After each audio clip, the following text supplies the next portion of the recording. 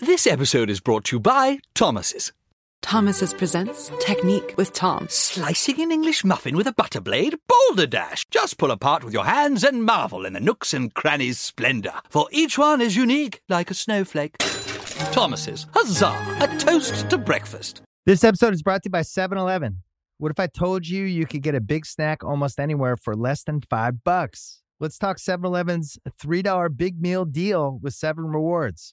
Big meal deal is a big bite hot dog and a large big gulp drink, and you won't find a better snack deal anywhere else. Here's what I put on my hot dog: mustard. And that's it. That's it. I love a hot dog with mustard. Maybe if I'm feeling it, if I'm feeling crazy, maybe a little chili, maybe a little nacho cheese, but I'm a hot dog and mustard guy. But if that sounds like your kind of bite, visit 7-Eleven, valid through 1/7/25. 7-Eleven has the right to end this promotion early, plus tax, applicable on large big gulp only. Participating U.S. stores only. See app for full terms. All rights reserved.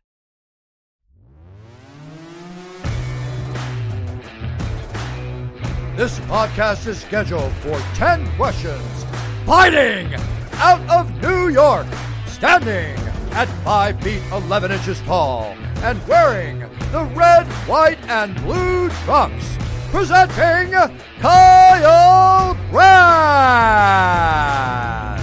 Thank you, Bruce Buffer, the prince of the Buffer family and the voice of 10 questions. He is right. I am Kyle Brandt. This is 10 questions, and this is different.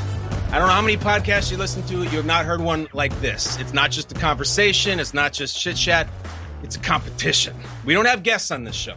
We have contestants, and they don't just compete against themselves. They compete against future contestants, past contestants, because you leave this show with a score. 10 questions, each worth 1 point. You could get a 0. You could get a 1. You could get a 10 out of 10. It is up to you. Let's get after it. I thought long and hard about who do I want to be the first contestant on 10 questions. This guy is my number 1 overall draft pick. It's poetic as hell. Important information about this contestant. He's the 1310 on the SAT. He used to crush Starburst jelly beans.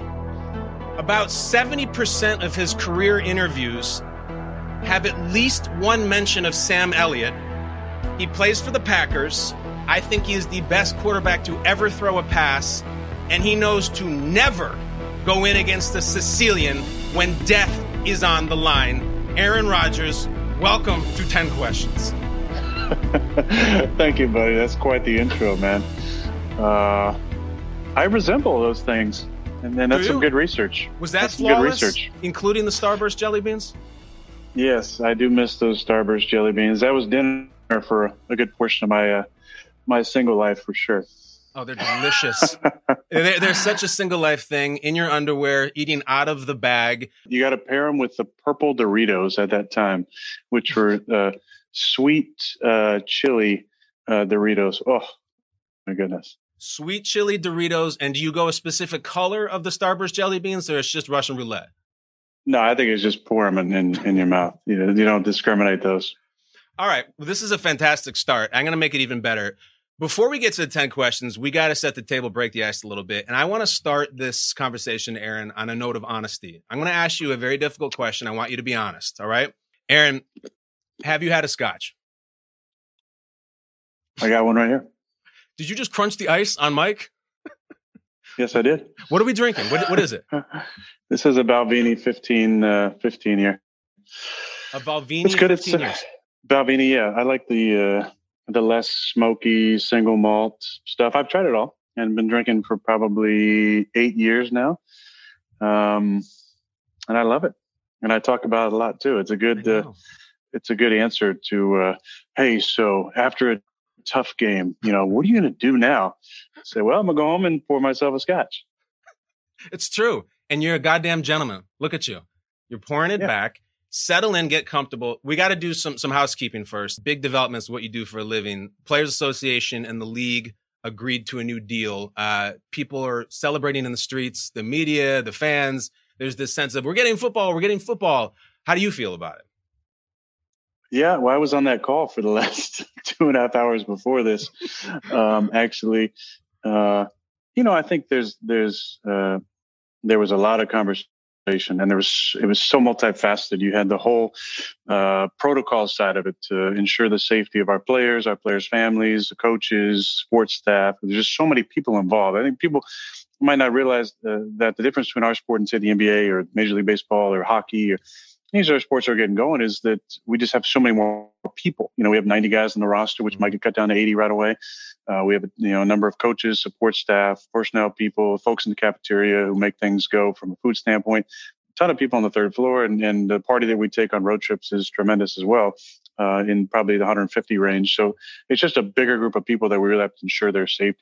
And then there was obviously the money issue with, talking about just the ins and outs of if we do have a season, if we don't have a season, if we play one game, if we play 16 games, how does it affect different types of things? So there's so many issues to get through. I'm proud of the league and the players for talking through everything. I don't think this is a guarantee of anything other than maybe a start here in the next couple of days. But it is good to get this thing going, because as you saw with Major League Baseball and the NBA, the biggest step was the protocol for safety, and then the money, obviously.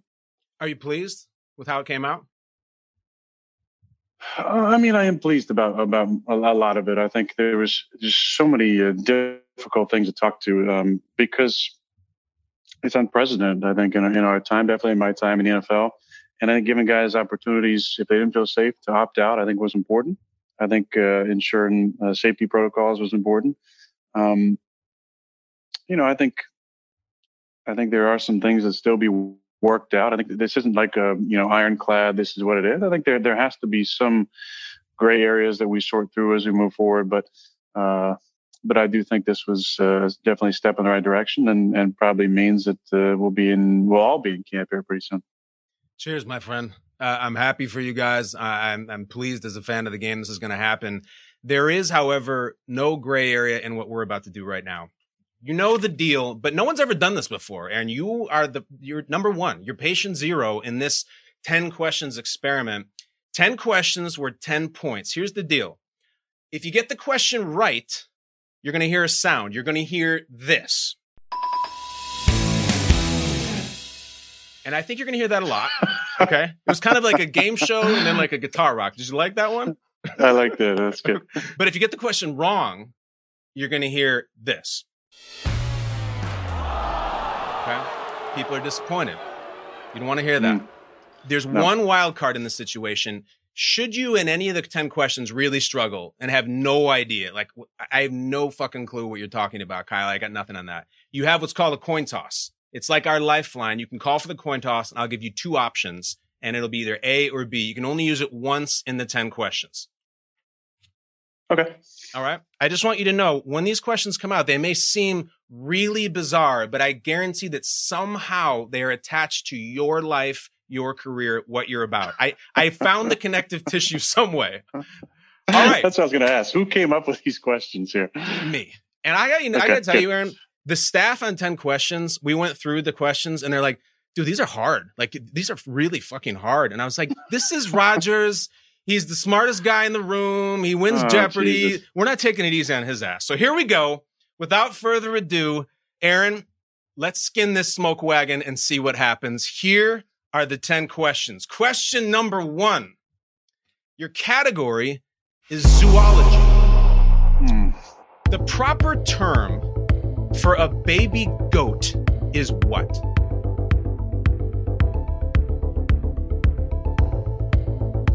Let's get a completion to start this thing. That's a quick one out in the flat for 6 yards. Let's get a point. What is a baby goat called? I don't know. It's probably called a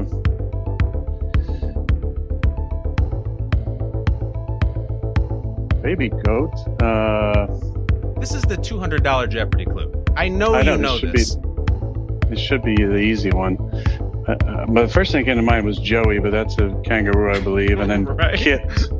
Kit, which is a fox. Okay. What's a baby goat? Are you honestly considering using the coin toss on question 1? Yeah, I'm going to use the coin toss. I feel like if I want to get started on the right foot. So I feel like if you tell me the two, I'm going to get it right. Okay. You get a choice between two, but this is like you used all three of your timeouts on the first drive of the second half. But here we go. You know what? In Joe Philbin's first game as an interim head coach, he used two challenges in the first drive, both which should have been overturned in our favor. We lost both, lost two timeouts, and that was his first game as interim head coach. But we ended up winning the game, so it worked out. And everybody respects Joe Philbin. Here are your two choices. Is a baby goat called a calf or a kid? You know what? I almost fucking said kid. I really almost did. Do you want to say it now? It's kid, yeah.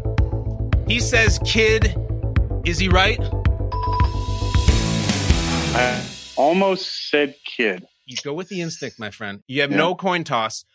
We bring up goats because, of course, you get goat talk. You've gotten goat talk for years. Tom gets a ton. Montana still gets some. You get a bunch of it.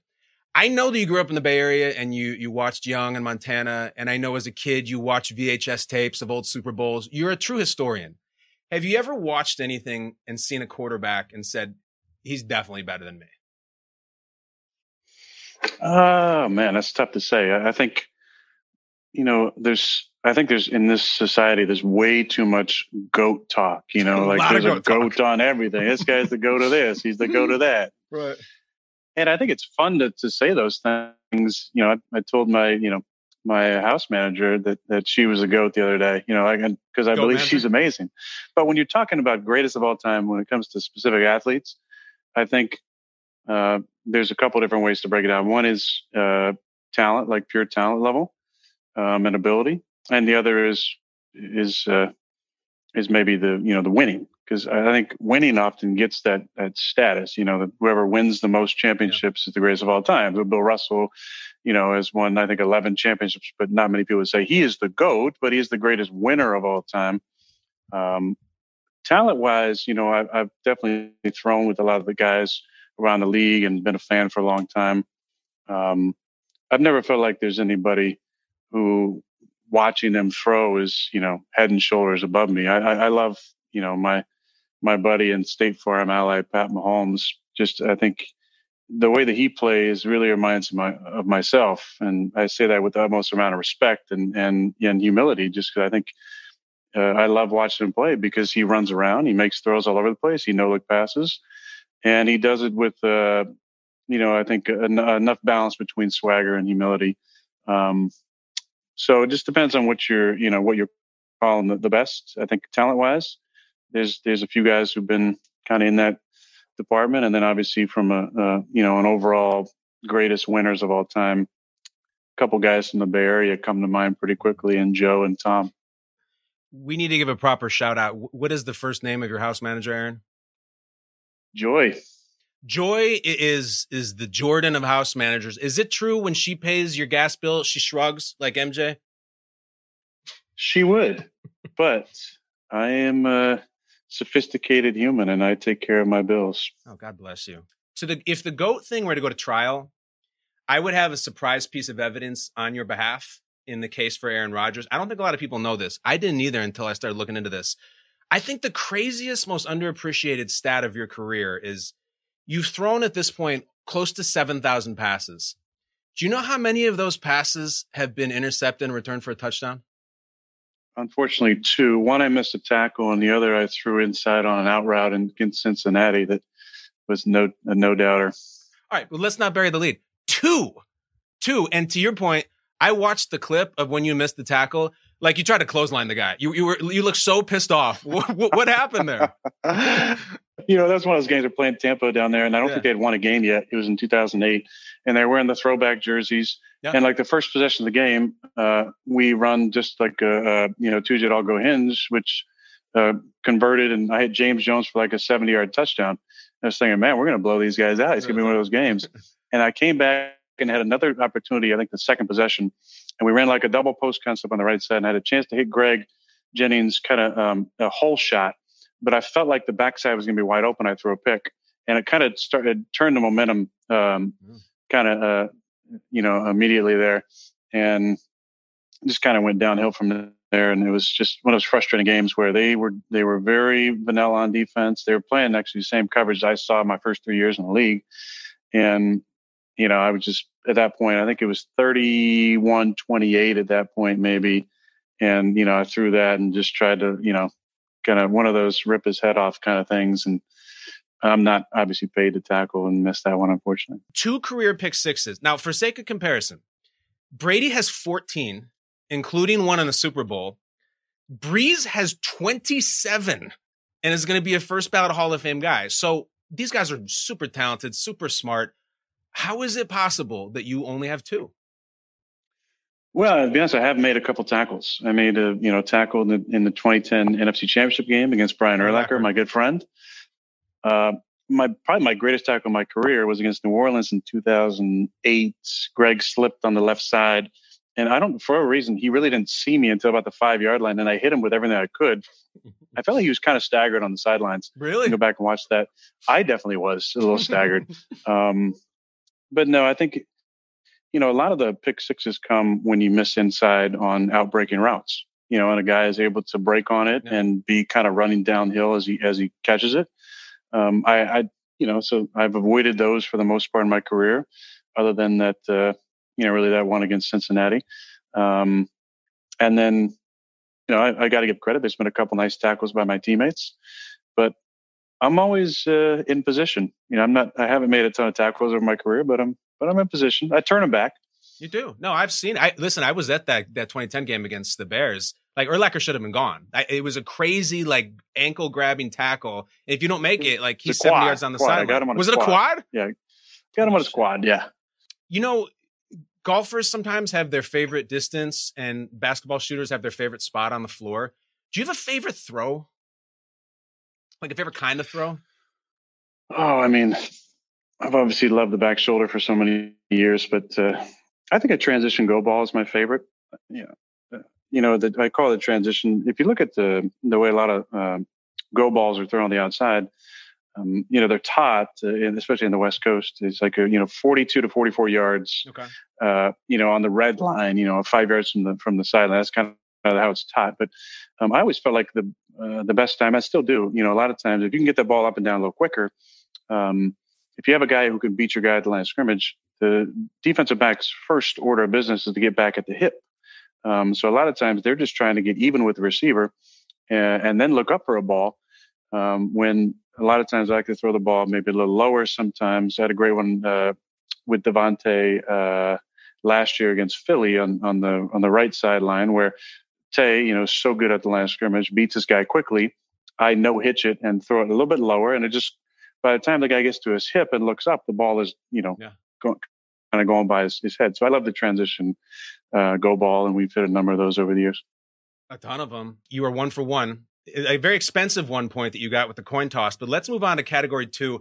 I'm going to try to give you a category that you like. I want to see if I can get you in a groove here. Tell me if you like this category. Category for question 2, Kevin from The Office. Right on the nose. Here we go. Perfect.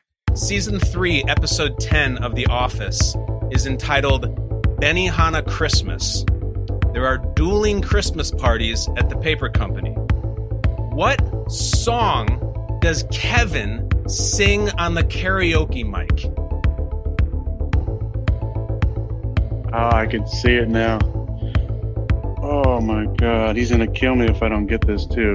Takes it very seriously, Kevin. It's You Ought to Know by Alanis Morissette, I think. He says You Ought to Know by Alanis Morissette. You ought to know. And he's damn right. He does know. You ought to know. All right, you're 2 for 2. Before we get into this, hold on. You were on The Office, and you crushed the dreams of the Nard Dog. What was that experience like? What was The Office? I mean, that's incredible. You got to go. Tell me about that. Well, I met Brian Baumgartner, who plays Kevin Malone, on the putting green in Lake Tahoe in 2008. And that was, as you know, a busy summer for me with the transition and Favre trying to come back. And there was at the event, there was a lot of talk at that point because Brett had just talked about wanting to come back. And there was interview requests, and ESPN tricked me into doing this Sunday Conversation. And a lot of just bullshit up there, really, to be honest.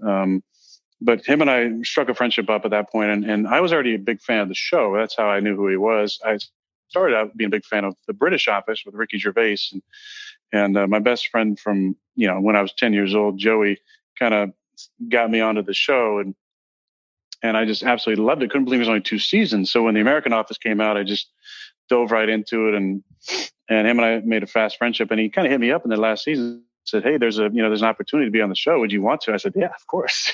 Then got to set and met Santa Gold and Clay Aiken, as the judges of this, silly show, and having no idea how the last season was playing out. I watched it up at that point, but didn't know, that now is what was going on in the show. And Ed was great to work with. He's really, really funny. One of my favorite stories about the show is that I wasn't crazy about the line of "flag on the play," just because I would never say that, Sure. and I just wanted to be authentic. I thought the line was a little cheesy. So I kept saying other lines. I would say, just kind of ad lib a little bit. And, the sweet, script lady would come over and say, "Mr. Rogers, your line is flag on the play." So I think I said it. We did 12 takes. I said it 3 times. Of course, they use, one of those 3. But that was a lot of fun being on there. And then, correspondingly, I was on the penultimate episode of that show, and which kind of went into the last show as well, when they showed a little montage of baby Wawa. And I was also, coincidentally on the penultimate episode of one of my other favorite shows, although nobody really saw me, Game of Thrones. There's a mystery about this on the internet and a lot of confusion. Everybody knew you were doing it and you had pictures, but then everyone decided that you were this guy who runs into an alley and then gets lit up by dragon fire. And I know that wasn't you. So did you even appear? That was not me. I think you would know that based on the running style of that individual.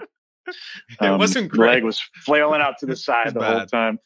That was not me. I also wasn't one of the archers. I saw someone who looked similar to me that people were thinking in red. But I had a very brief time when Arya's running through the streets trying to get out after the Hound tells her to get out of there before he fights his brother, the Mountain. And there's a scene where she kind of comes down these steps, and I'm there. And then they flip it around, and you can see me briefly again. So it's one of those things where like right there and right there. Mm-hmm.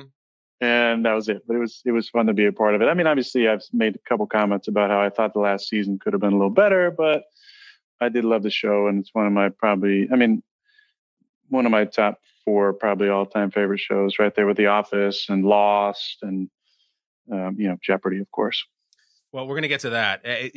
I just want to make sure I have it straight. So the production for Game of Thrones gets this MVP quarterback to come by and put on all the dress and go through all that shit. And then they barely even show you. It's almost like that's lazy writing in the final season of Game of Thrones, which is just shocking coming from that crew. Yeah, I was on set all day. Had a great time, hour of makeup and wardrobe, and, on set for 10 hours and got about 10 milliseconds. So it's bullshit, as was the rest of the last season. Don't apologize, Aaron. Your takes at the end of Game of Thrones were so good, but we have to go back to The Office. We know that you're going to The Office this year. Are you guys going to stay at The Office? Like, I mean that. It's like, do you think this is going to work out, like, long term in terms of what you'd agree with and what they're all going to do with? You're going to The Office. Are you going to stay? I don't know. I mean, I think they've talked about damn near every scenario, from what constitutes an outbreak to the testing procedures. I think if the other leagues are any good example, I think I saw some stat with hockey. They had 2,300 tests and only 2 positive, and the NBA had 350-ish tests and 0 positives a couple of days ago. So, I think we all needed to see that happen and be able to operate, semi-normally. It would be great to get fans back at the stadium. There's been talk about up to 10 or 12,000 fans at the stadium. I think there's plenty of room at Lambeau. I know that for, distancing to allow that many people to be there. It will be strange. I mean, what about that, Aaron? I don't know how 10,000 people in that cathedral, like, it's going to be strange. Does that rub you wrong? Like, is it sacrilege?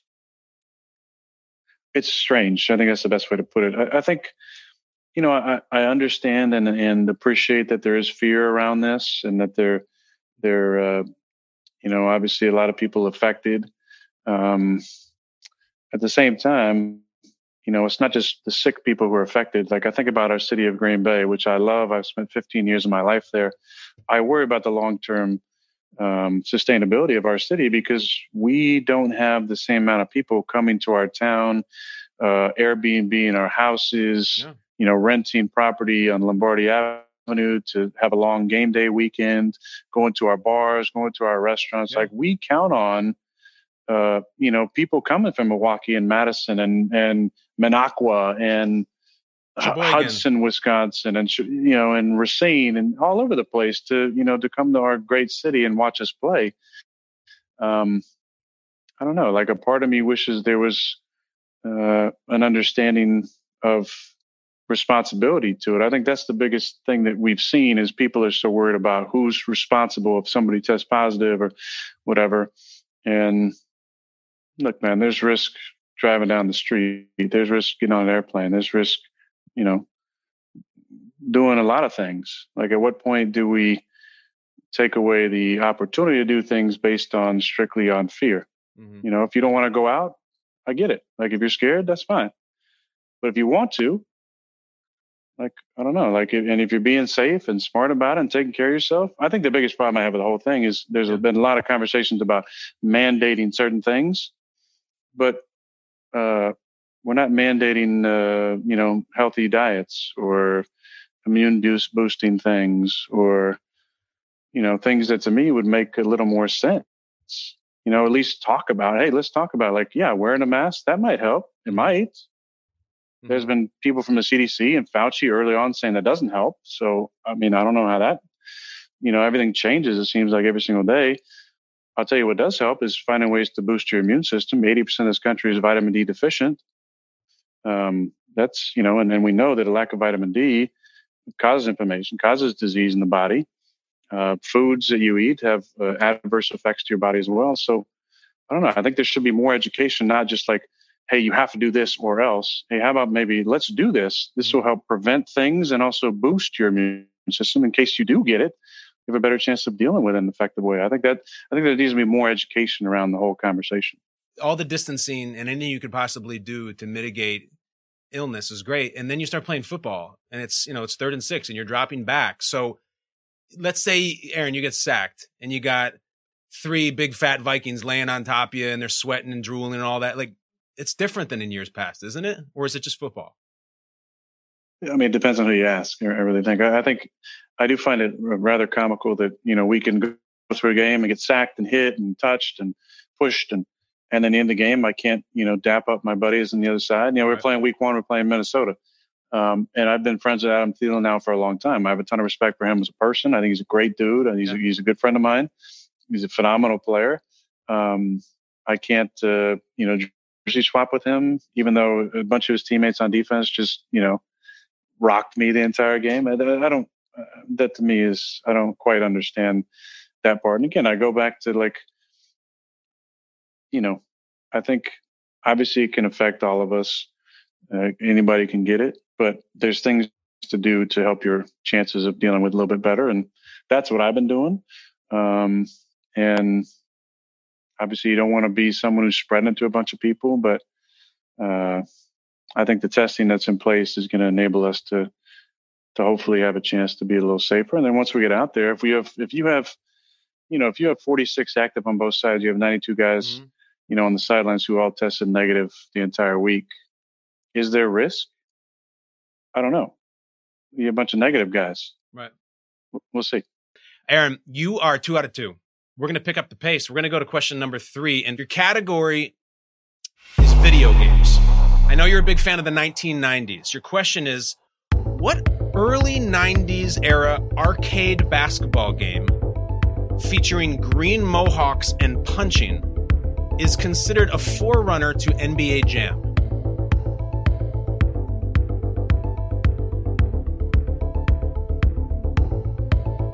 It's 2-on-2.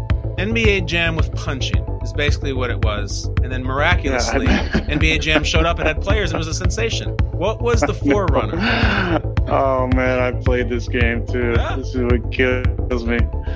Oh. You don't steal the ball. You just punch the guy in the face and take it, and then go the other way and dunk it. I know you played it. Yeah, I definitely played it.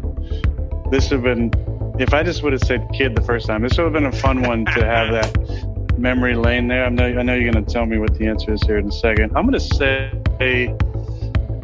oh man. Yeah, punch. Green Mohawk guy had the hardest punches. Yeah, I know. NBA Street Fighter. NBA Street Fighter would be awesome with like M. Bison doing dunks between his legs over Guile. Unfortunately, NBA Street Fighter never happened, nor did E. Honda throwing an outlet pass. The name of the game was Arch Rivals. Arch Rivals. My God. Punch. Oh, man. We all played it. We pumped quarters into it. Here's why I asked you about Arch Rivals. Peyton and Tom went at it for years. Magic and Bird, Walter Sobchak and the Jesus. Who is your rival? I don't know. I mean, I feel like the guy I've probably played against the most is Matt Stafford, I would say. I mean, Matt's been there since 2008, I believe, 8 or 9. Him and I have been playing the division for so long, so many games against each other. I know a lot of people want to make it like me and Jay Cutler, because that rivalry just so, the Bears-Packers is such a, heated rivalry. I would say I haven't had, just one specific person who the media has maybe donned like my rival during my career. Obviously, we had 4 games against Brett Favre when he was in Minnesota. But, Stafford and I, Matty and I have played each other so many times over the years. That's probably been my biggest rival, I guess. It's funny because you and I were talking about how you define the greatest of all time. I think you don't define rivalry by volume, but back and forth. Like this saying, like the hammer doesn't have a rivalry with the nail. In the NFC North, I looked it up. You're 46-18-1, including 2-0 in the playoffs. That's why I asked the question, because you dominate them. You have. Do you know who I think your rival is? It's someone you didn't mention. I'm not on the team. I don't play in the league, but I have an opinion. Do you know who? Guess who I'm going to say? I would say probably Russell. Russell. Yeah. Russell. 4-4 against him. Ridiculously memorable games, controversial games. It just feels like such a great match. And you won the last one. It's just every time there's Packers Seahawks, it's like, holy shit, this is going to be real. Hey, we've had some battles over the years for sure. Definitely. I think if you go back to the games, I would say the home teams won every game. Although we basically won the Hail Mary, but they don't count that. They don't count that for some reason because that terrible referee didn't realize that Golden Tate never even had his hands on the ball. But yeah, because we beat them. We beat them 16. We beat them 17. Mm-hmm. Probably. What else did we beat them? Last year we beat them, and we beat them at 15 as well, when James Jones was our stud guy. Right, with the hood out the back of the pads. Right. Yeah, and then we have they smoked us up there to start one of the seasons, and obviously we lost in 14 in the NFC Championship and lost on Thursday night 2 years ago. Yeah, it's been some good games. It's always great games. And as we go to question 4, you are 2 for 3.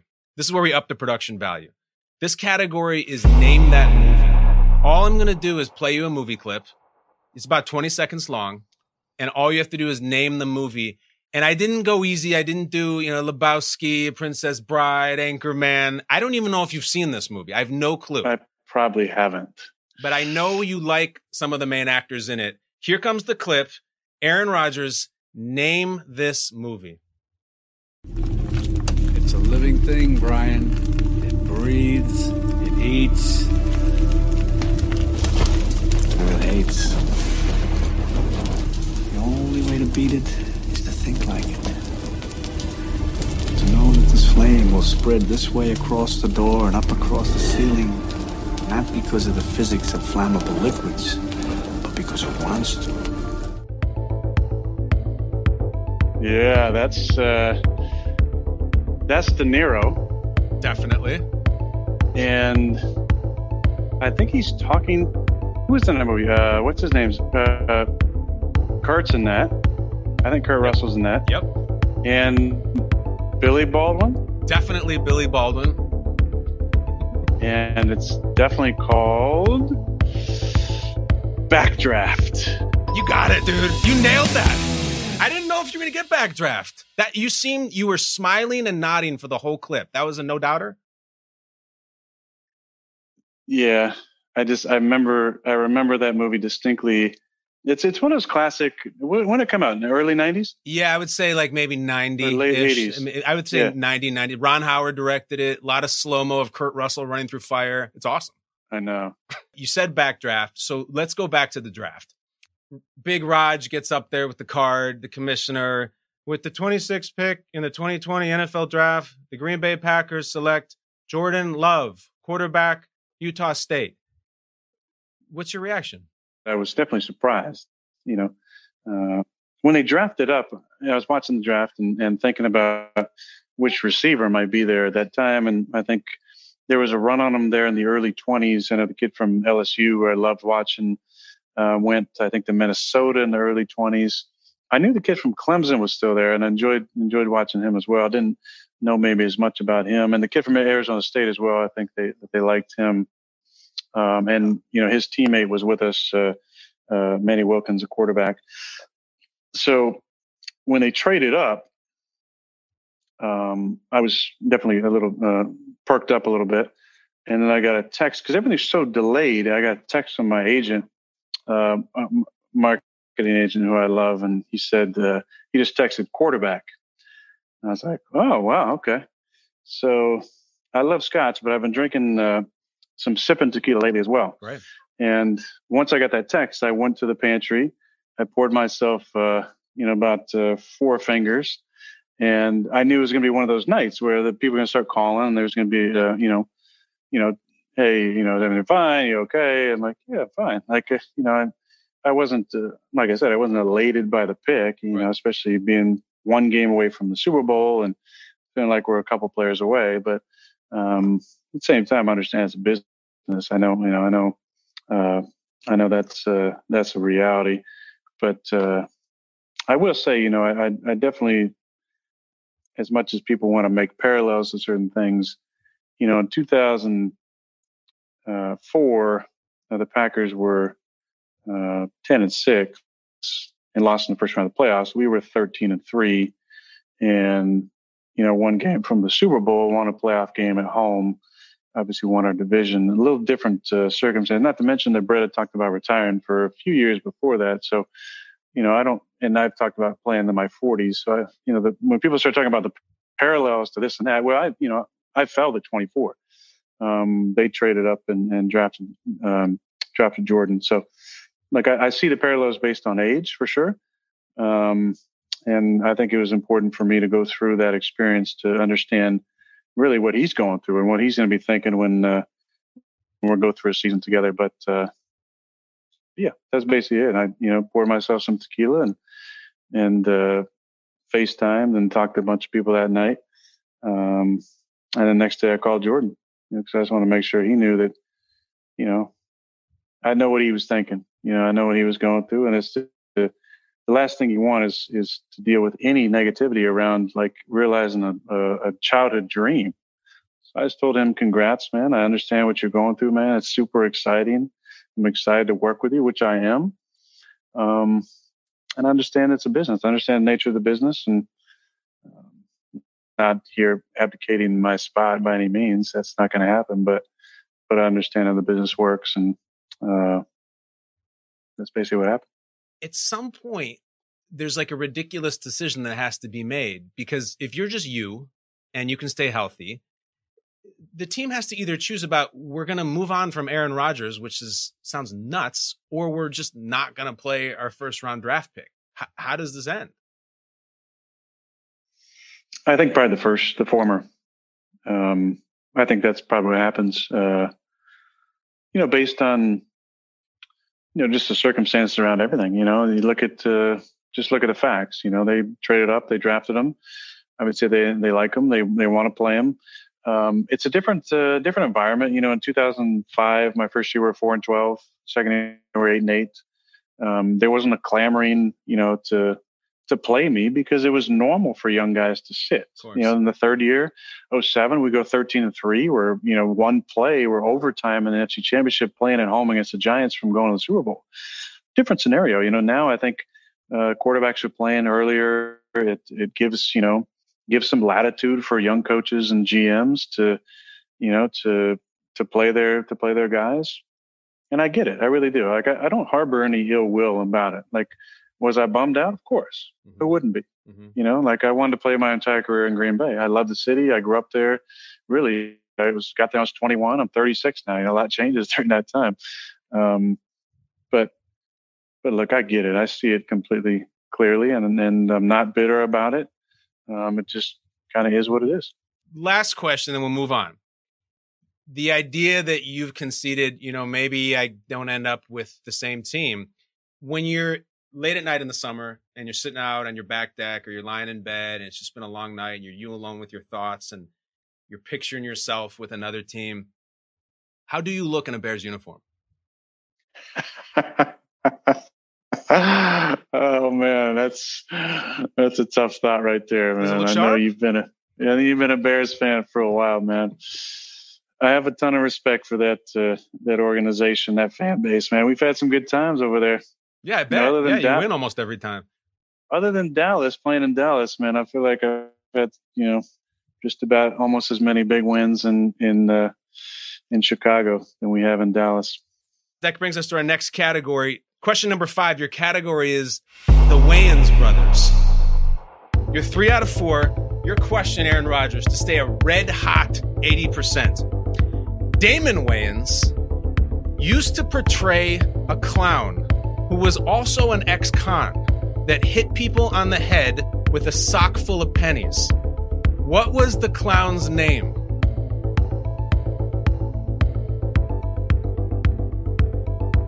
Can you picture the clown?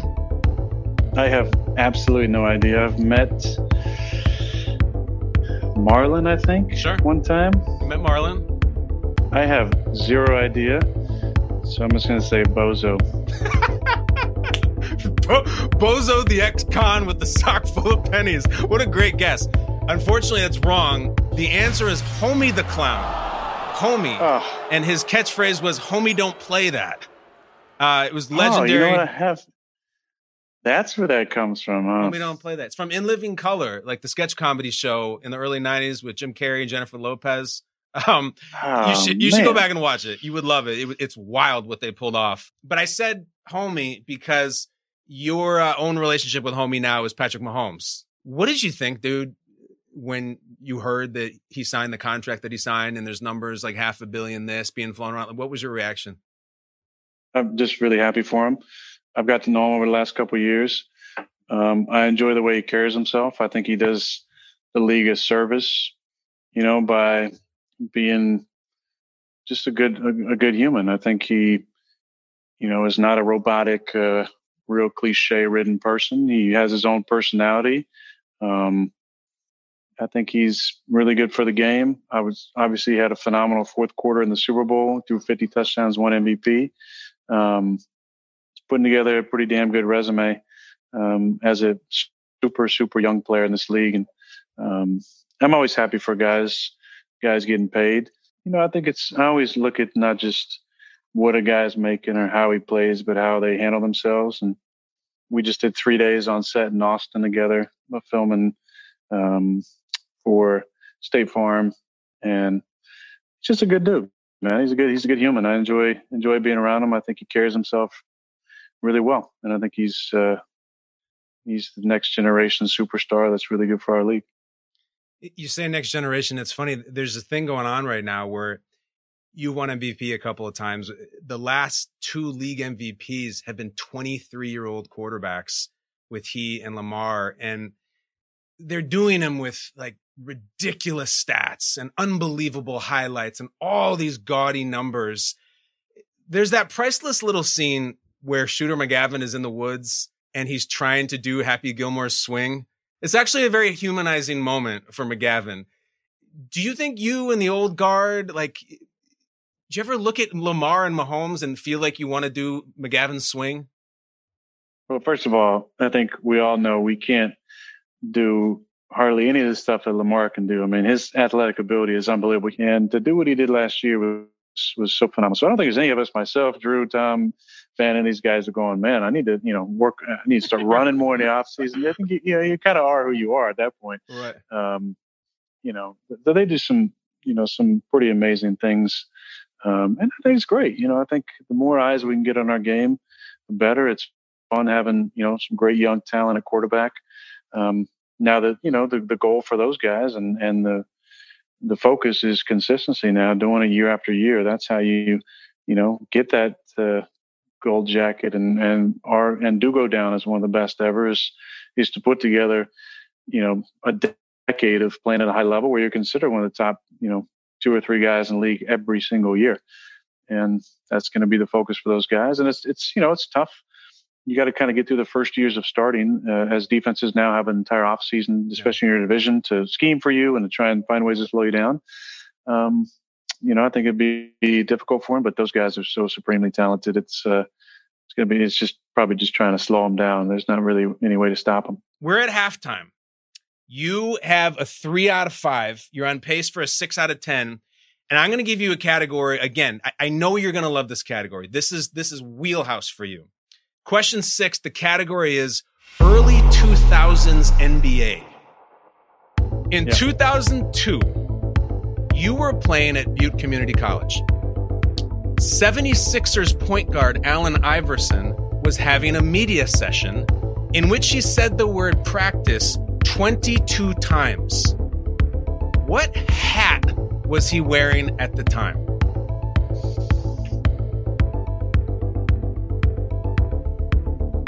Picture the clip, you picture the body language. He's got a hat with a little tilt, pretty flat brim, and it's an odd hat that he's wearing. Was it a black hat? It's more like a smoky white, and it's got a team logo right on the front. That's as much as I can legally tell you. What team logo was it? It's not the 76ers. I know, I know. I'm just going to go with my first instinct here. Do it. And not do any build up or lead into my answer. I'm going to say New York Yankees. Aaron Rodgers says New York Yankees. This is fucked up. It was the Boston Red Sox. The answer is the Red Sox. He's wearing a Red Sox hat. Was it really? Yeah. Wow. And there's a whole internet, like people try to find that exact hat, and it's a very difficult hat to get because everybody wants it because of the practice rants. But it's cool. It's got the 2 socks, and it's like red stitching on like a gray background. Oh my God, I can see it now. It's a Red Sox hat. I ask because obviously it's iconic, and I've heard you quote the practice rant before. You are a strategist at heart. At this point in your career, do you have like a general strategy or philosophy with the media? I've always had, kind of one philosophy that, involves just being thoughtful. I think it's important to take a beat a lot of times, especially with a question that's more difficult or challenging, or maybe it's the expected question of the day. Slow down and take a breath. Be thoughtful about it.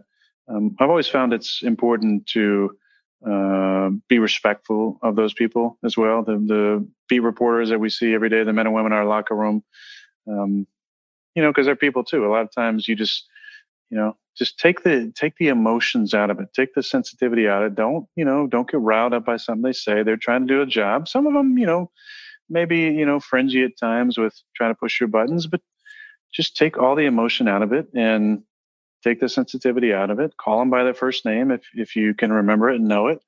And after the cameras go off and the notepads go away, say hi to them when you walk in the locker room.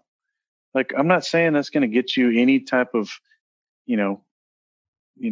It's not that you don't do it to, maybe if I say hi to them, they'll write something nice. No, you just be a human though, because I think it takes out that weird wall between, I think, beat reporter and and player, and I got to stand in my locker, every Wednesday and answer questions. And it's a lot of the same people, over the years who've been with the same publications. And, it's a respect thing. I think manners go a long way, especially in this day and age where there's just, they're not used as often. I think it's important to just, be cordial with people and respect people and call them by their first name. I think really, empowers those people and lets them know you're paying attention to who they are. And look, I'm not reading these articles. And, for a long time I did. I think as a young player, this is kind of normal. You want to see what everything's going on about there. I really don't care about it.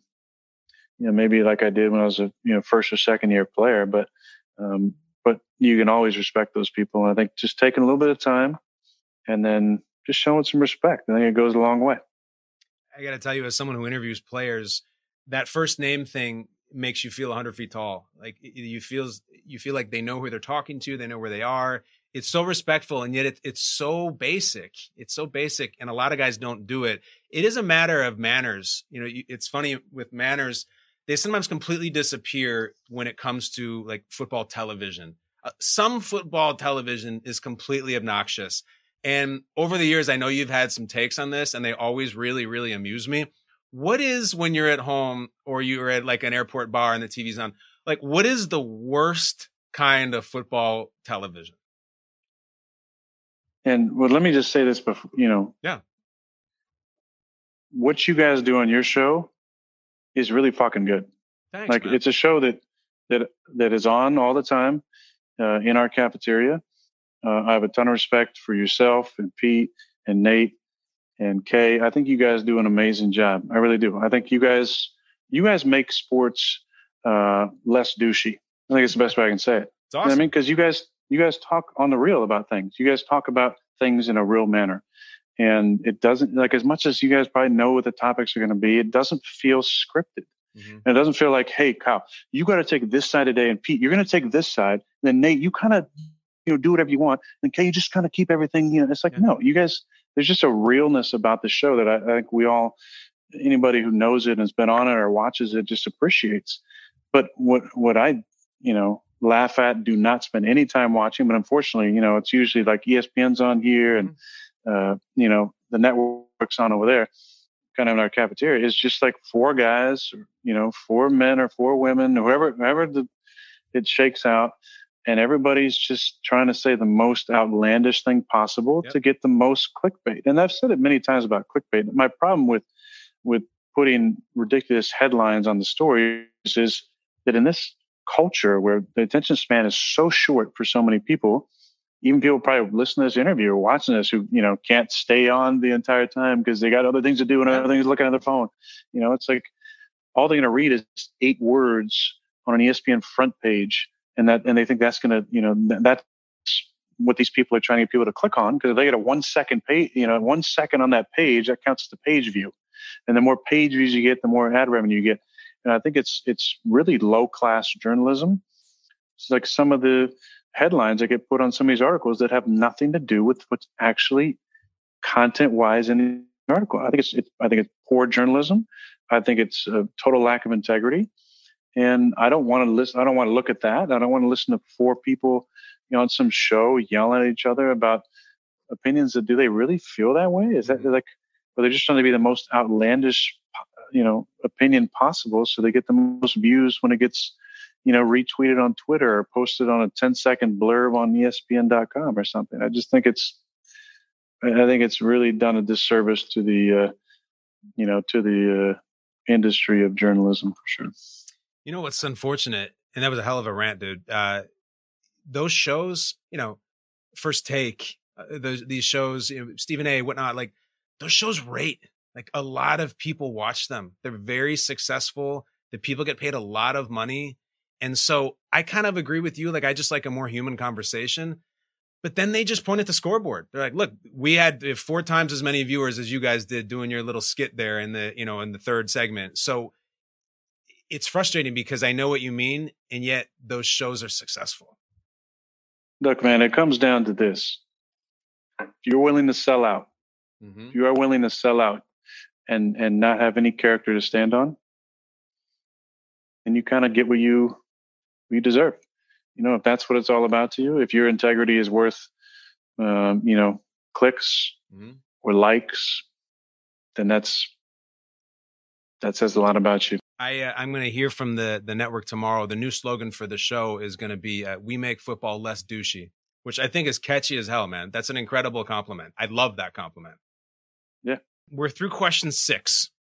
You did not get the Allen Iverson hat, which I feel probably hit close to home. I know you love AI and the answer, but this is a category that is, it comes from you. This derives from you. This is question number 7. The category is, you tweeted it. Aaron, in January of 2013, you tweeted, I think somebody should come up with a way to breed a very large blank. That way, you could ride him. Then after you camped at night, you could eat him. How about it, science? What was the blank? Well, I know for a fact there was a time there where I was just tweeting out Jack Handey quotes, and Jack Handey always had an SNL bit where it was Deep Thoughts with Jack Handey.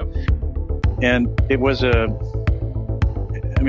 trying to think if it was a different, it had something to do with the shrimp. But it was like I don't know how your judge is going to score this. I'm just going to say shrimp. Shrimp is correct. Shrimp is correct. Yeah. Let's explain for anybody listening who has no fucking idea what Jack Handey is. In SNL, they would sometimes come out of commercial and there'd be this shot of a butterfly shaking dew off its wings through a rainbow. And then I think it was Phil Hartman would be like, and now it's time for Deep Thoughts with Jack Handey.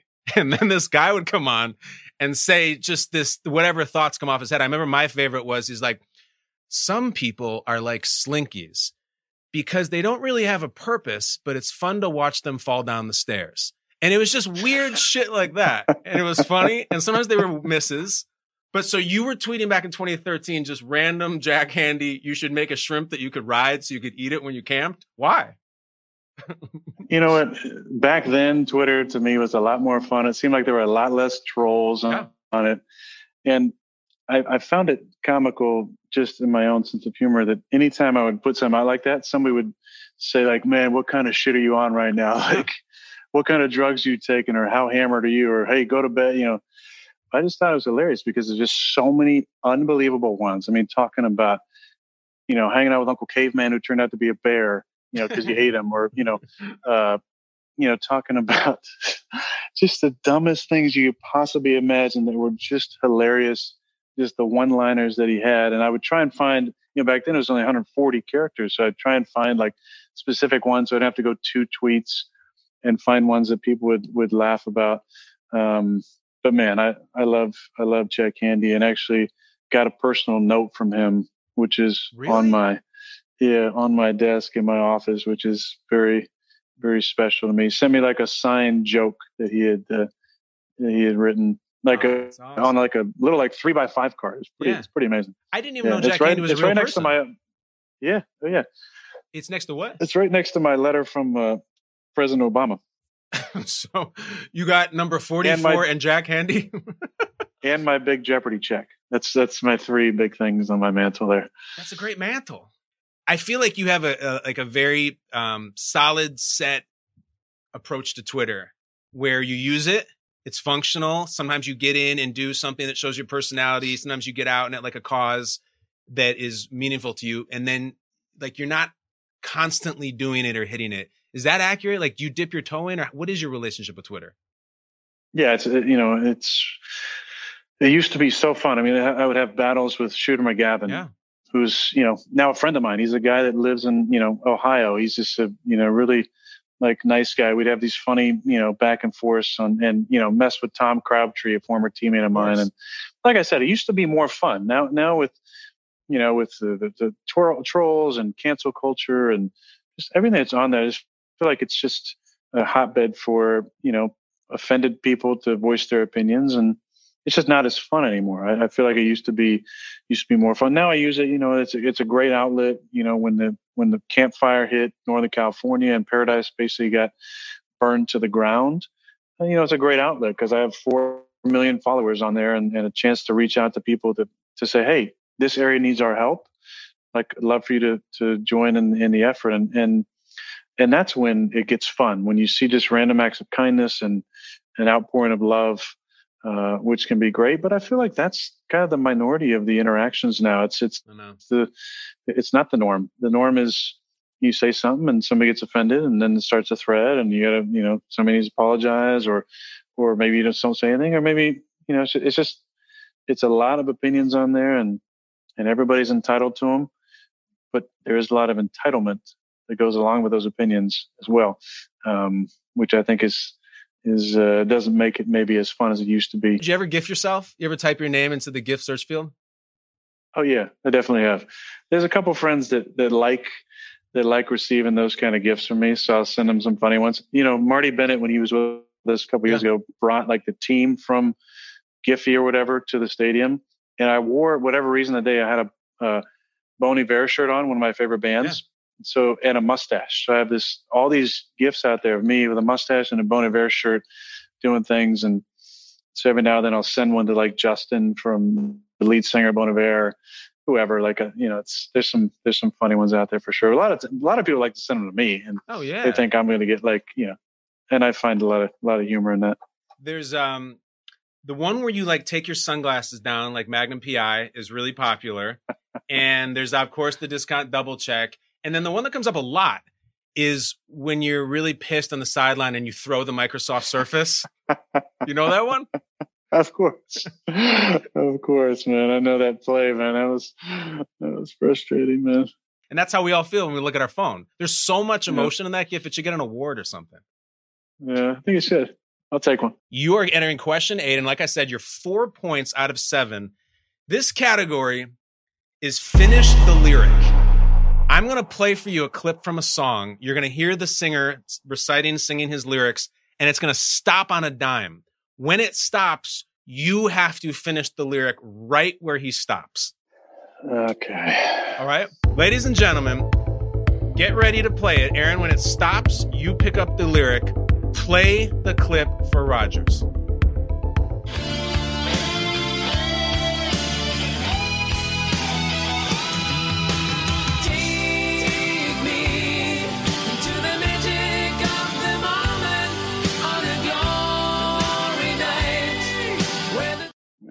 The children of tomorrow share their dreams for you and me. You and me! Yes! That is absolutely right. Don't even need to play the next clip. That is right. The Scorpions. Dude, you didn't even just have it. You sang it. That's my, like, I used to be, I'll tell a quick story. Yeah. There's a place called Mikey's Pub in downtown Green Bay. And as a young player, we used to go there on like Friday nights. They have karaoke, open mic karaoke, and he'd sign up, and they had this big fishbowl, and he'd have some drinks and sing some karaoke. And I remember this woman told me I was a rookie, and she came up to me. She said, "If you play quarterback as well as you sing, Green Bay isn't going to be in good shape for a long time." Ooh, I said, "You're drunk." But at the time, Journey, Don't Stop Believing, and Jack and Diane by Mellencamp are kind of my go-to songs. But since then, that song has actually been a favorite of mine for karaoke, Winds of Change by Scorpions. So I know that one really well. All right. So when you get up to do the karaoke, this is a critical question for that song selection. Do you whistle? Oh, yeah. Because it's got heavy whistling. You whistle too. Yeah, it's about a 16 about a 16 bar whistle or something like that. Yeah, it's a long one. But I have a karaoke machine at the house that rates you actually on 1 to 100. It's really like about mid 60s to 100, and it rates you. It's really hard to get in the 90s. So I've never got 100 actually singing that song before, but it is a fun. I've got some friends in town after a game, and Sunday night, a couple scotches in, maybe sing a little karaoke. Everybody's got to sing. That's the rule. Everybody has to sing. It's funny because, Jack and Diane, everybody does. Your choice of every possible song is this power ballad about socioeconomic reform in the Soviet Union of all songs. No. I have to take like a really, really sharp left turn here. because right now in the NFL and the world and everything, there's actual change, like real serious change, progressive change. I think your last Instagram post was about the Packers and the anthem and all that was going on in the world, that your protest that you guys did as a team a few years back had nothing to do with the anthem, nothing to do with the flag. Why did you post that? I didn't want to get caught up in the narrative that that I couldn't see a difference between the national anthem and caring about social injustice and one's protected Bill of Rights ability to share their opinion and protest and demonstrate. I don't see a connection there. I know there's been a lot of opinions about it both ways, and people have talked about never watching the NFL again because of anthem protests. And as opposed to many people, I believe in freedom of speech and freedom of your own opinion. I don't need to cancel somebody who believes in that. I don't resonate with that at all. That opinion, that ideology, but that's their own opinion. My opinion is that social injustice is an issue. Social inequality is an issue, and I stand with my teammates in the belief that real change needs to happen. And that's, at that time, that was what we decided as a team to do, was to lock arms. The heat that we took, the sweet secretaries at Lambeau Field, the heat that they took from angry fans was alarming. That's the only way to say it. Wanting to get back the tickets and screaming at these two or three lovely ladies who I get to see just about every day when I need them to buzz me across the other door. They're just the sweetest folks. Was so uncalled for and unnecessary. And I think that's part of the problem in this country. If you don't agree with me, in my opinion, then I'm going to tell you what a fucking idiot you are. And I just don't subscribe to that. I think the best way to grow and to learn is to listen. But listening involves being silent, which people forget about. There's a reason they have the exact same letters in those two words. It's hard to listen when you're voicing your opinion all the time and telling somebody how wrong they are. For me, it's about listening to my African-American teammates. And Randall Cobb and I had a great conversation about 5 years ago, and we talked about just kind of the difference in thought process when you're getting pulled over. And I was sharing my own thoughts, and he shared his. And it's a lot different. Yeah. It's a lot different. It's the way you're treated and things go through your mind.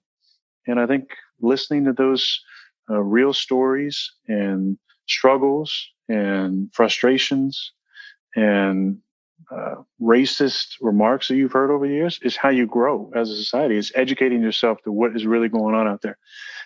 And I don't have a problem with anybody at any time voicing their opinion, whether it's actually a verbal opinion or whether it's a nonverbal. And there's been some powerful demonstrations over the years that have led to real change. And I think there's been a conversation that's been started. It's been progressed the last couple months, which is a really good thing. And I think the action steps need to continue and will continue. And I think it's very positive for our country. But the real thing that I made, and I sent out a similar Instagram post during that time, but I thought it was just classically hypocritical to have gentlemen on knees taking pictures of us locking arms wearing hats, while how many hundreds or thousands of people waited in line at concession stands or in the bathroom wearing hats or not paying attention to the national anthem. My whole point was to say it's not about the anthem. It never has been. It's about the uncomfortability around a topic.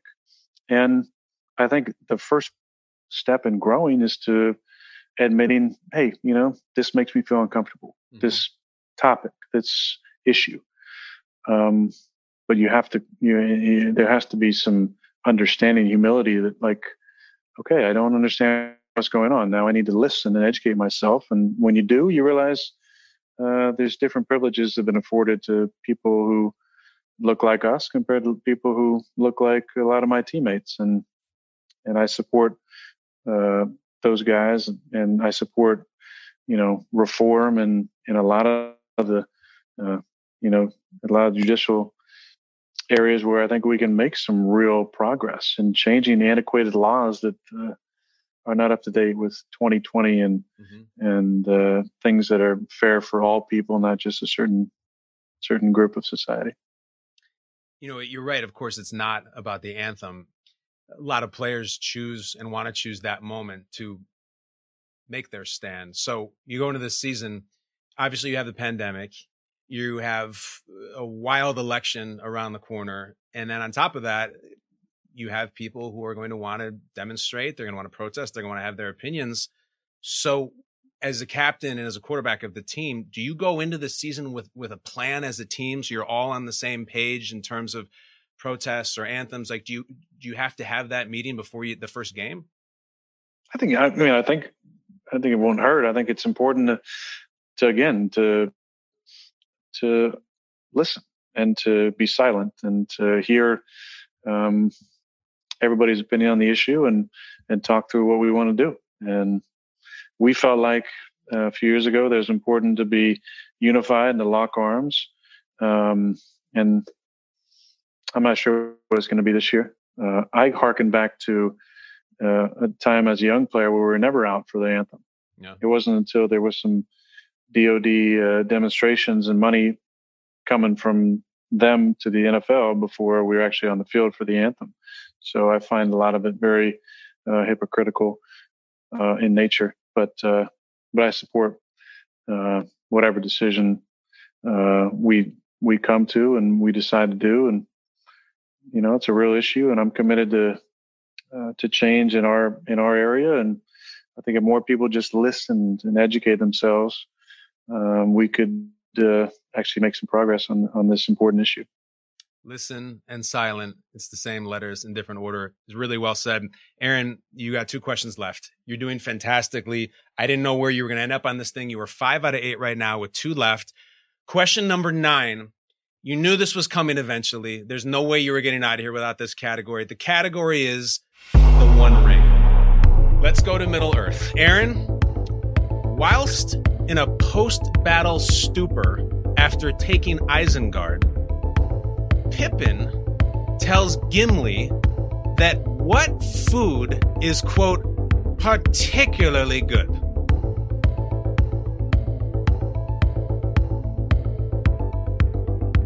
Can you picture the scene? Yes, he's sitting there eating. Your face is contorted right now. He's eating and smoking. But what does he tell Gimli, who's hungry as shit, is particularly good? What is it? I think I might have it. Think like a hobbit.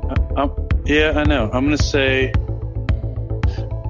Oh, I can just hear him saying it. I'm going to say the... Here it comes. Spiced ham. He says spiced ham is particularly good. And you know what, Aaron? You're wrong. The answer is the salted pork is particularly good. And Gimli says, salted pork. You're pissed right now, right? God. You wanted the salted pork. I can see him. Had the right animal. I feel good about that. There are a lot of NFL Lord of the Rings fans. Like Kittle is way into it. Kirk Cousins likes Lord of the Rings. You've been there. Dude, you've been to Middle Earth. You went to Hobbiton, right? Like, tell me, is it as magical as it is in my dreams? I think so. I really do. I think it's totally magical. The thing I was most surprised about was that they are not actually livable homes. I thought there were rooms inside of them, especially Bilbo's house. They're not, but the story around it is so brilliant. The experience was awesome. I had a blast. We had a private tour, and there were some amazing things in New Zealand. It's a beautiful country. It saw the fjords at the Mumford Sound, and landed a helicopter on a glacier, and went to Waiheke and did wine tasting. The highlight was still, for me, Hobbiton. I have to tie this to you. So this one's obvious. A lot of talk in the trilogy is the One Ring. A lot of media talk about your football career is the one ring. Like, a lot of people have opinions about how you have, quote unquote, only one Super Bowl ring. What's your opinion on it? I got one. It's more than some people. More than a lot. more than some great ones. Yeah, I mean, we've been to 4 NFC Championship games, all on the road, and we got one of them. It's just kind of the facts. We've obviously had a lot of success. We won 15 games. We went to the playoffs 8 straight years. Mike and I had a phenomenal run together as a head coach, play caller, and quarterback, and had some great teams over those years. A lot of people would say probably underachieved or whatever they want to categorize it. That's fine. That's their opinion. We ran into some tough teams. I feel like our best team was actually not the team that won the Super Bowl. It wasn't even a team that went 15-1. I think it was a great team. But the 2009 and 2014 teams I thought were fantastic. 2009, we lose in the first round to Arizona in a shootout with Kurt Warner, where he was absolutely on fire. That was a phenomenal team. We had the NFC defensive player of the year in Charles Woodson, who was, the best player I ever played with, and phenomenal. And we were dynamic on offense with, Donald Driver and Greg Jennings and James Jones, young Jordy Nelson. Mm-hmm. And the 14 team, obviously, that defense was just so talented. And to lose the way we did, up 19-0 against Seattle at Seattle, obviously a tough place to play against that incredible defense, was really disappointing, especially the way it went down, with them getting an onside kick and getting that 2-point conversion. If one thing goes our way there, obviously we're going to the championship against a team that we'd already beaten that year in New England, albeit at home. By 5, but that was a super talented team. So yeah, those losses hurt, obviously, being a competitor, but I'm proud of what we've accomplished and hopeful for our chances moving forward. I try to in any way to relate to what it must be like to be in your position, and this comes full circle with some of the GOAT conversation that we started with. Jordan got his 6th ring. Everybody remembers the shot over Brian Russell, and it's iconic and it's beautiful. Like, the only reason that he got that shot is because on the other end, he stole it from Malone. He made this incredible defensive play. In your position, in your sport, like, you can't recover the onside kick. You can't tackle Kaepernick. Like, you want the ball at the end of the game, but there's so many times where it's like, I can't do the Jordan. I have to stand there and do nothing and rely on all these other players to make a play. Isn't that frustrating? Well, I think it's beautiful. I mean, it's the beauty in our sport. It's you're so reliant on so many other guys, and it's unlike any other game, because baseball you can have a dominant pitcher and win. In basketball, you can have MJ and Scotty or LeBron and Kobe and Shaq and dominate on both ends of the game. But in the NFL, you need 25 guys. You need 11 starters on offense, 11 on defense.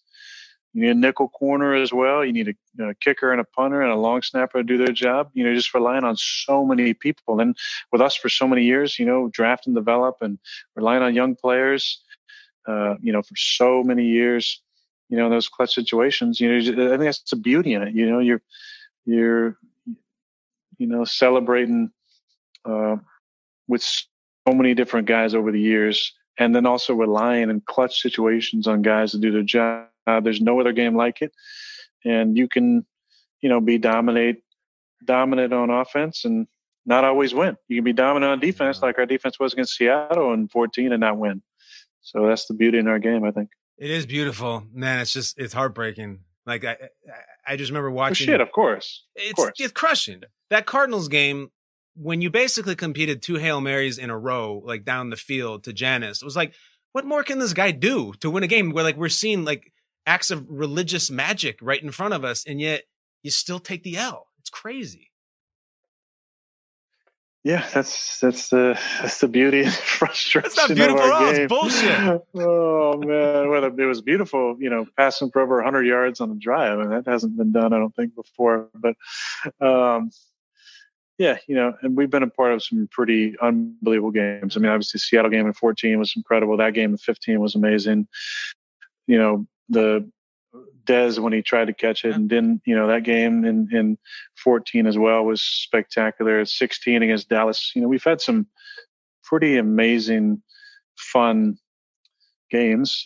We just haven't been able to get to the Super Bowl. I think you're going to again. And I think you're going to question 10 now, Aaron, when you're at 5 points out of 9. This is our equivalent of Final Jeopardy. Now, I know that you won on Jeopardy, but I also know you did not get Final, which I don't know. Did that feel like you just finished this great round and won the tournament, but like you 3-putted on 18? Definitely. Okay, let's remedy that.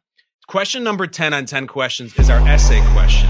The essay means I have found a take of yours from the past that I may or may not agree with. I'm going to present you with that take, and you have 30 seconds to a minute to convince me that that take is accurate. If I feel your essay is compelling, I'll give you the point. If I'm not convinced, you get nothing. Here we go.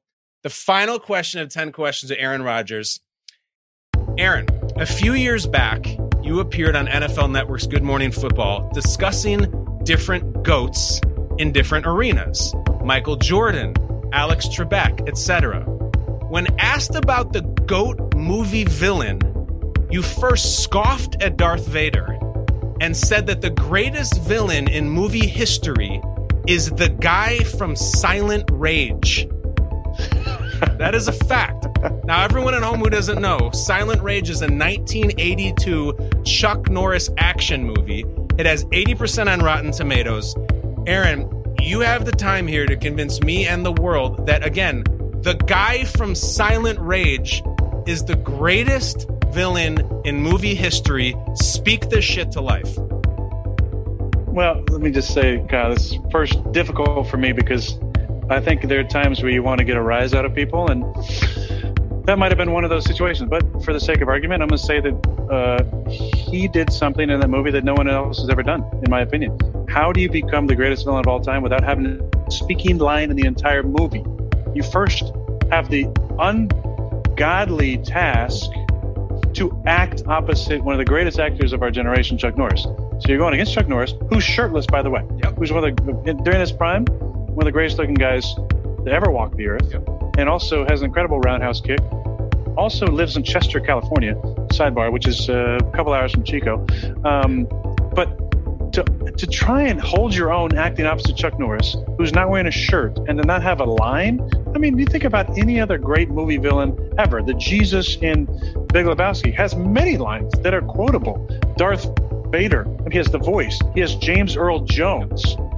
And then he has by the way, how can you be a villain when at the end of the movie, you take your helmet off and you're like, tell your sister, you were right. Like, come on, that's not what a villain does. A villain goes down swinging. And that's what the guy in Silent Rage did. And that's why he deserves to be the greatest villain of all time. I was fully prepared to not give you this point. And Aaron, I'm giving you the point because you nailed it. If you take away the dialogue from Hannibal Lecter, he's just standing in a cell staring at Jodie Foster. Anton Chigurh from No Country for Old Men, he's got great lines. This gentleman doesn't speak for the whole movie, and he still steals every scene. You're right. And he has to act opposite Chuck Norris. I mean, think about the pressure. And he's unkillable. Yeah. And at the end of the movie, that's just what you want. Does he come out of the well? I think he's coming out of the well. Does he say, oh, okay, sorry, Chuck, let's be friends, let's hug it out? No, he doesn't. Fuck no. No. Coming for blood. I can't believe that you got that point, but you did. And as you and I right now, the only people listening to this who have seen Silent Rage, I've seen it a couple times. I agree with you. Everyone else is being like, these fucking idiots. Silent Rage is the greatest villain of all time. I'm in. Silent. Not quiet rage, silent. No, silent. Aaron. And he was listening. He was listening a lot too, obviously. Listen and silent. God, that should be the sequel. Listen, Rage, because they're the same word. You just tied a bow on this shit. You are beautiful. And Aaron, you have finished the 10 questions. Unbelievable job. You finish with a 6 out of 10. Last order of business, I want you to call somebody out. Any public figure you want who you think would thrive in this format and could maybe butt heads with you and compete with your 6 out of 10. Who do you think would be great? Anybody you want. This is really tough for me, and I thought about a number of different people. I you being an Ivy leaguer, I think Ryan Fitzpatrick would be phenomenal. He's a genius and a facial hair aficionado as well. But because of my ties to a certain game show and also the fact that this individual is a fan, I think, of the same team that you are, I think James Holzhauer would be a really good addition to the show. Oh, my God. That's a great call. The greatest Jeopardy champion of all time. Oh, man. All in Jimmy Holzhauer? Holy He's shit, a huge sports fan. Yep. He's the greatest per show Jeopardy guy ever. He changed the game forever. And I think he's a fan of the Bears, isn't he? Yeah. Yeah, and he's a professional sports gambler, so he's a fan of whoever's winning. Yeah, I mean, if you want to go Fitzpatrick as well, I think that's a great, I know he went to a different Ivy League school, but for when you're talking about the battle of wits. Yes. To the death. Yes. I accept. It's an absolutely incredible pull as you close with The Princess Bride. Beautiful, beautiful, beautiful line. Aaron, you could not have been better. This has been so great. You're unbelievably generous with your time. I know that this is a really busy time for you in general. So just thank you so much for being so cool, so easy. And let's have a scotch together sometime, dude. I would cheers you, but I'm all out, buddy. But thank you. You're all out, and he is out of here. Aaron Rodgers, number 12. GOAT may be a worn-out phrase, but I'm using it for him. The GOAT. 10 questions. We will see you next time. Thanks for listening. 10 Questions with Kyle Brandt is a co-production by Spotify and The Ringer. The show is produced by Richie Bozek, Jason Gallagher, Noah Malalay, and Steve Allman. Our theme song is by Matt Schultz and Bobby Lord. Additional sound design by Bobby Lord.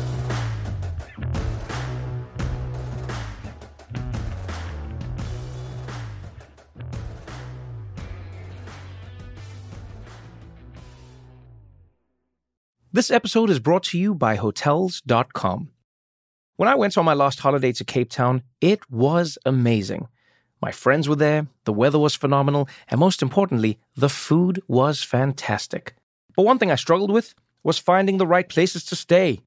All I want is a great bed, a fantastic shower, and breakfast that doesn't end at 8 a.m. I'm on holiday, I'm still sleeping. I also like ease, and the Hotels.com app easily helps me to find a perfect hotel for every trip. Whether you're looking for a family-friendly getaway or a relaxing spa weekend, on the Hotels.com app, you can compare up to 5 hotels side by side. Now, why would you want to do that? So you can see prices, amenities, and star ratings. And best of all, you don't have to switch back and forth between options. See? Ease. So, start planning your next getaway and find your perfect somewhere in the Hotels.com app today. This episode is brought to you by State Farm. You might say all kinds of stuff when things go wrong, but these are the words you really need to remember. Like a good neighbor, State Farm is there. They've got options to fit your unique insurance needs, meaning you can talk to your agent to choose the coverage you need, have coverage options to protect the things you value most, file a claim right on the State Farm mobile app, and even reach a real person when you need to talk to someone. Like a good neighbor, State Farm is there.